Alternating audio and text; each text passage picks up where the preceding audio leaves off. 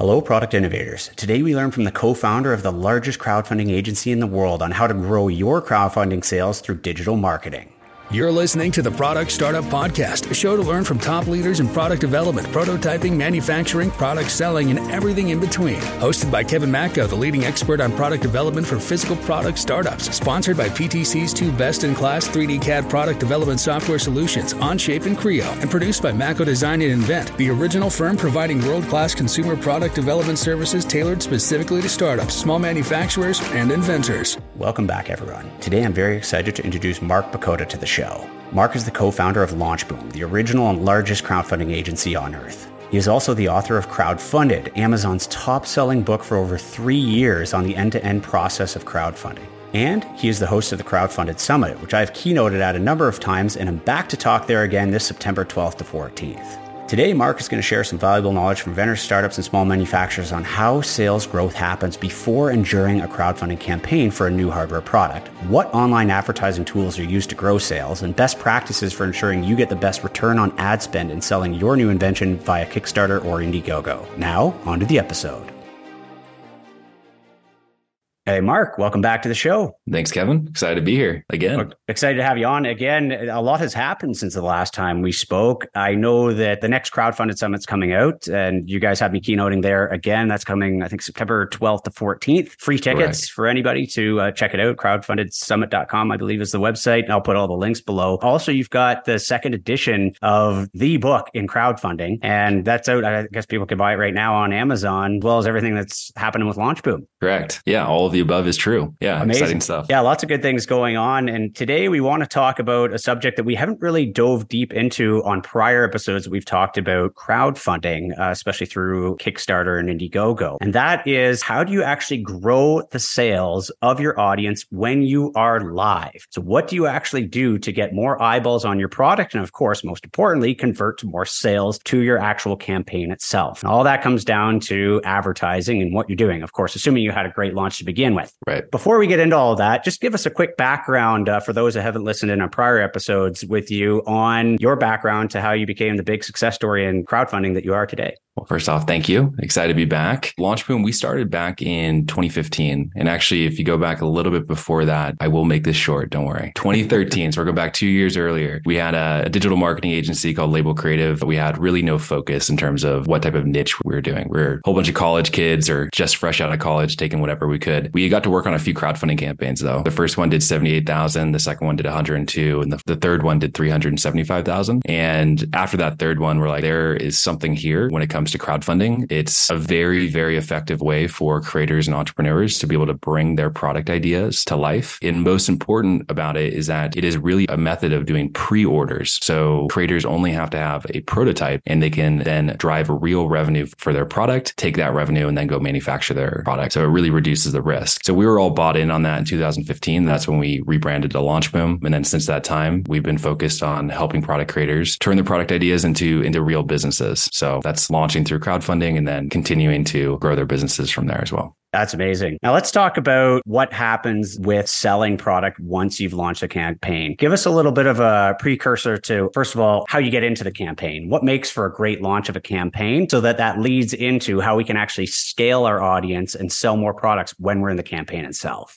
Yeah, so I'd say probably the biggest mistake that people make or the biggest myth about crowdfunding websites, and you already mentioned this, but I'll say it again. When we say crowdfunding, we're talking about Kickstarter and Indiegogo as being the primary platforms to launch on. But the biggest myth that people will have or that's out there is that you can just put your product on these sites and then you're going to make sales. You're going to get customers. And people think that because there are tens of millions of visitors on these websites. Kickstarter and Indiegogo both have active communities of people that want to buy cool, innovative, unique products. But the thing is that just like any marketplace, so to speak, like Amazon, let's just look at Amazon, even though that's much, much, much bigger. If you compare it to Amazon, you can't just put a product up there and expect everyone to have eyeballs on it, right? There there's a whole strategy in terms of getting yourself higher up in the rankings. And so you can get visibility on these platforms. Well, this is essentially true for Kickstarter and Indiegogo as well, where you need to do work in the pre-launch in order to build up an audience actually before you launch. And from a high level, how we would recommend doing that is using advertising to then build up an email list, and then using that email list once it's big enough to launch your campaign, and then to get funded very quickly, which we call having a launch boom. That is, like, again, from a very high level, how it works. And the most important part is you start at the beginning, get the pre-launch right. If you do that right, you're going to have a big launch. And then I know for the rest of this podcast, we'll talk more about tactics to continue funding going. I think that gives a pretty good idea of at least the basics of what's most important for launching. That's perfect. So critical. Do a great launch and then use advertising in order to ensure that A, that's a great launch, and B, that you continue to scale. Now let's drill down on it. What is advertising of a crowdfunding campaign specifically? How do you actually do that? In advertising, whether it be in the pre-launch or the launch, the main platform that's used is Facebook or Meta. This has been true since when we did our first campaign back in 2013 to today. And people may be listening to this and be like, oh man, these guys are so old school. What about TikTok? There's definitely something to TikTok. Don't get me wrong. I would say, especially look at organic TikTok or just organic in general. There is a strategy there that can work. But in terms of being able to drive consistent, high quality, scalable traffic for lead generation and for driving sales as well during the live campaign, we still haven't found a better platform than Facebook. Facebook ads is the most important piece. I mean, if you're looking at pre-launch, of course, the objective is different than when you're looking at a live campaign. And it's very simple. When you're in pre-launch, the main objective as a creator is that you are trying to build a highly qualified email list. And when I say highly qualified email list, I mean the likelihood that someone is to buy, or like a very high likelihood that they're going to buy. And then once you get to the live campaign, it's pretty simple. You're just trying to get people to buy. But it all comes down mainly to Facebook ads is what we've seen being the most effective channel. Much appreciated, especially with your insight. You've seen all these different platforms. You've A/B tested this countless times, and you know what works. So let's drill into this even deeper. It's going to be the theme of this podcast. We're going to continue to go more and more down the rabbit hole here. Let's talk specifically about Facebook ads. What is a Facebook ad, and what makes for a great Facebook ad, especially for a hardware product? I mean, you can kind of break down a Facebook ad into two parts. One is the audience that you're targeting, and two would be, let's call it the creative or the ad itself. Starting with an audience, these are the people that you are targeting on Facebook. How Facebook mainly works when it comes to audience targeting is it's mainly a collection of interests, which is, love it or hate it, Facebook knows a lot about you. They know a lot about the things that you like. And this is why it's such a powerful platform when it comes to advertising. You can quite literally go in, and when you're creating an audience, besides doing demographic information, like I want to target people ages 25 to 55 males in this location, the most important piece are the interests. So let's say you're doing a target, it's like e-bike product or something, an e-bike hardware product. You can go into Facebook and you can target e-bikes actually. And then Facebook, this is actually a cool, if you have not used Facebook before, this is a cool tip to know, is that Facebook actually gives you suggestions. So you can start by saying, hey, I want to target e-bikes, or maybe there's some big e-bike magazines or media publications, and you'll put those in Facebook, and then Facebook will actually give you suggestions. So you can start to build your audience using a little bit of your intuition and your knowledge, not just intuition, but your knowledge of this space, to then build an audience of interests that you can then target. Usually for most people, if you're like a huge brand, you're going to be spending hundreds of thousands of dollars, right? Like you're going to have maybe dozens of audiences that you're targeting. But for most people, the amount of audiences that you're targeting might be 3 to 5 for a campaign. So this isn't, I want to say that because this isn't something that is incredibly complex. It's usually a low amount of audiences that you're going to end up testing, and you're going to find a few that are scaling. I zoomed in a little bit on the audience. We'll come back a little bit. So audience is one piece. The second piece is the ad itself. And the ad itself is really made up of two parts. You have the creative. So that could be the photo or the video, generally speaking, that is shown. And that is the most important piece of the ad, I would say, because it's what's really going to capture your attention. I mean, when you think about, we like to think about like, how can you make your ad scroll stopping? If you're on Instagram, right, you're going up with your thumb. What's going to make you stop scrolling and look at this thing? It's going to be whatever that imagery might be, whether it be a photo or a video. Okay. So that's one piece of it. And then the copy is the other piece. So the copy that's associated with it. And that's also very important. I don't want to downplay the importance of that, but it is actually secondary for us in terms of what we're going to test first. You know, we do have a systematic way that we would recommend testing ads, and we are going to be testing the actual creative first to figure out which creative is actually leading to the best results. There you have it. Audiences, the ad itself is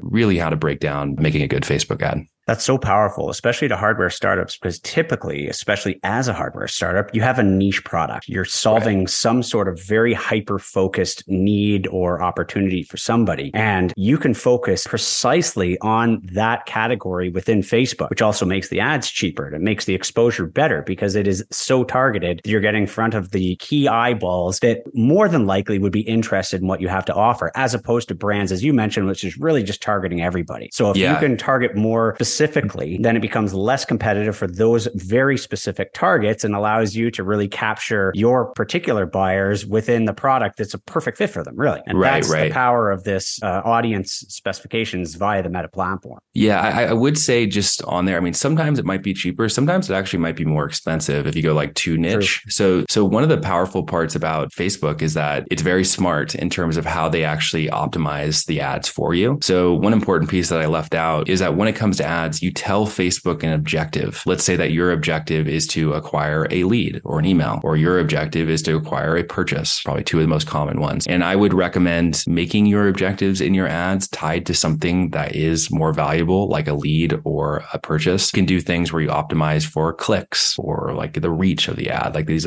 more awareness-based campaigns, which if you're small, you're definitely not wanting to do that. You want it based off results. So anyways, you give Facebook this objective and then you give it this audience to target with your ad creative. And now it's going to optimize the ads automatically based off of people that they believe will most likely complete that objective, which is kind of a crazy problem, right? I have no idea how that works in terms of how they're solving that, but they do. And they do a really good job of it overall. So sometimes you can make your audience maybe even a little bit more broad, where it's like e-bike. I'm just going to go with the e-bike example, like e-bike in general. And this could be an audience in the tens of millions, but then you let Facebook do its magic, so to speak, let the algorithm work and start to optimize the ads. And sometimes that can work actually quite well instead of making it too niche. Well, that's helpful, especially for startups, because you don't have to focus on perfecting every single little detail of all the elements of advertising. Facebook is essentially making it easier for you. They're trying to help you. They're trying to get the ads in front of the people that actually matter to you. And if you think about it from their perspective, from Meta's perspective, it makes a lot of sense because the more results that they can prove for you as an advertiser, the more likely you're going to increase your ad spend. Exactly. So their objective completely is aligned with you in terms of long-term partnership values, in terms of scaling up that campaign. And especially 100%. True if they can show very clear ROI on these purchase intent based situations, as you would be doing if you're on a crowdfunding campaign, so that you can continue to crank up those sales. You're spending more, but you're earning even more back. And that's what you should be looking at in terms of return on ad spend. Now, in order to optimize return on ad spend, you highlighted it a bit there, Mark. Talk a bit about the concept of A/B testing.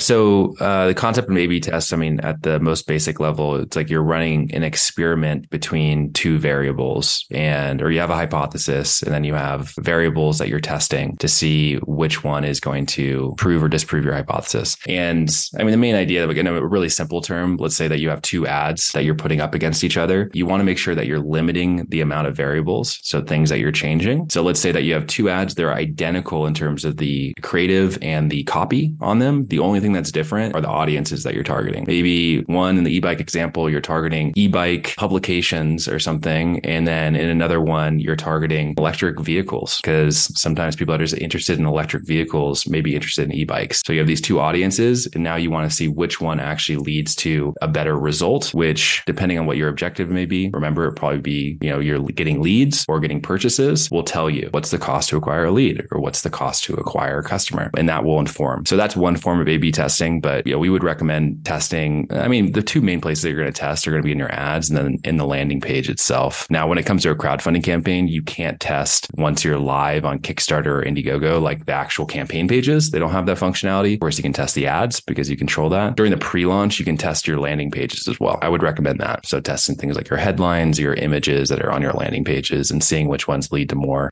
The beauty of this is as you do more and more of these A/B tests, the algorithms are both going to help push them as best as possible to get the desired result that you want. But as you compare all these together, you're going to continue essentially getting a better and better return on ad spend. So ensuring that you're getting more revenue for every dollar of advertising that you spend. Right. Now, I want to use a bit of time from the podcast here to talk about the new release of the book coming up. Give us some highlights about what's going on there and where people can buy it. Yeah, for sure. So first off, the first edition of Crowdfunding started, I published about 3.5 years ago. That kind of sounds crazy to say.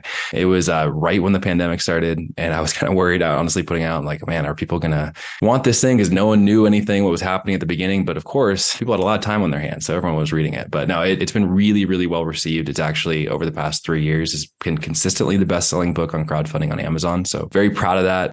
But after 3 years, that's a long time, right? And they needed an update. So I spent, it's funny because at the beginning of the year, I'm like, all right, I'm going to update this book. I'm going to, sprint for 3 months and get this thing. And look at it, it's 8 months later. Everything takes longer than you think, right? So I spent a long time updating this book.